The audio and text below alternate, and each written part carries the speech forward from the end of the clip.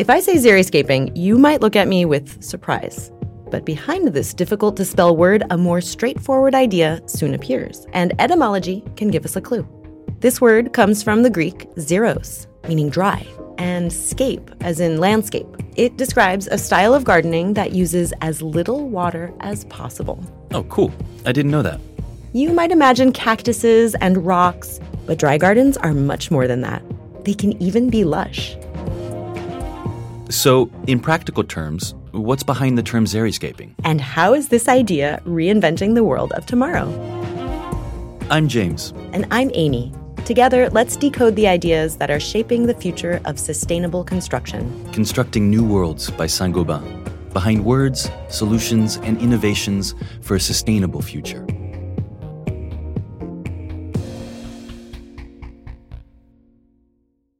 The term xeriscaping, or dry gardens, comes from the western United States. Following severe droughts at the beginning of the 1980s, the Denver water utility in Colorado encouraged its clients to use less water while watering their lawns. According to other sources, this practice might also be related to those of Japanese farmer Masanobu Fukuoka around the same period. He is known for his commitment to natural agriculture, which severely limits human interventions on crops. Oh, so what exactly does it consist of? The first critical step in xeriscaping is designing a landscape plan. There's no room for improvisation. What goes into the design is existing vegetation, slopes, and terrain, sunny or shady areas, and so on. You'll also need to know about soil type. If it's very poor, you'll need to add compost to improve it, and especially plan on planting vegetation suited to that specific soil type. Okay, and the idea is not to use any water at all? Well, no, actually, xeriscaping doesn't totally rule out irrigation, but it has to be reduced as much as possible and carried out efficiently.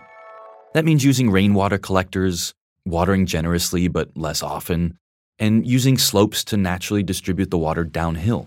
You could also use drop-by-drop technology, which is highly targeted irrigation, or Oya watering pots made of microporous ceramics buried beside plants and filled with water which diffuse very gradually. Another principle is depositing mulch or dried leaves around the base of plants to maintain soil moisture at the surface. Okay, so are some plants better suited to xeriscaping than others? Totally. Some types need less water than others. For example, cactuses and succulents don't require much. But other plants can also be well suited, like lavender or fig trees from the Mediterranean region, palm trees, or climbing plant varieties. But above all, it's about choosing native plant species already naturally present in the surrounding area. That said, given climate warming, you also need to plan ahead and think about planting species better suited to the future climate. So are landscape designers and urban planners worldwide aware of this xeriscaping concept? Well, funny enough, more and more professionals are actually practicing it without knowing what it is. Many regions around the world are facing increasingly severe droughts, as you know. And don't forget that the main advantage of xeriscaping is decreasing the water used for yard care by 25 to even 75%. We're talking about landscape designs that sustainably conserve water resources. What do you mean, sustainably? Well, the chosen plants can grow without needing much maintenance. It's a big plus for urban parks in large cities, for example. And metropolitan areas know that planning park maintenance ahead of time allows them to develop green spaces that are both attractive and cheap to maintain. That's how xeriscaping is gaining in popularity. Oh, okay. I saw a European-supported program in Zaragoza, a highly arid region of Spain called Optimizagua. This project's approach combines traditional rainwater collection infrastructure with water regulation systems, depending on zone and terrain, and introduces intelligent solutions based on emerging technologies. This method has allowed irrigation systems to be adapted to the needs of every plant by irrigating only when weather conditions require it. Practically speaking, this has allowed 2 city parks, Oliver Park and Castillo Palomar Park, to reduce irrigation by 68%.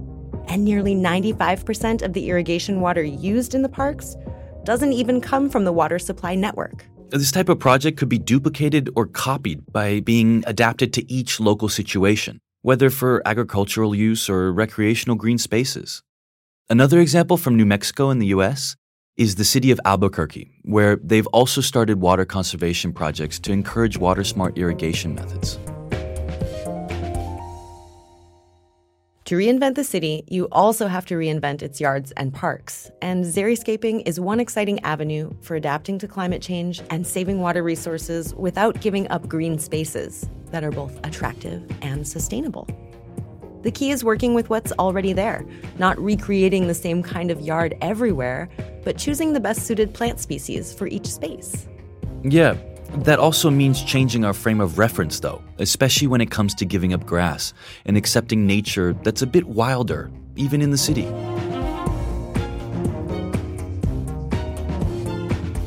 Constructing New Worlds by Saint-Gobain. Behind words, solutions, and innovations for a sustainable future.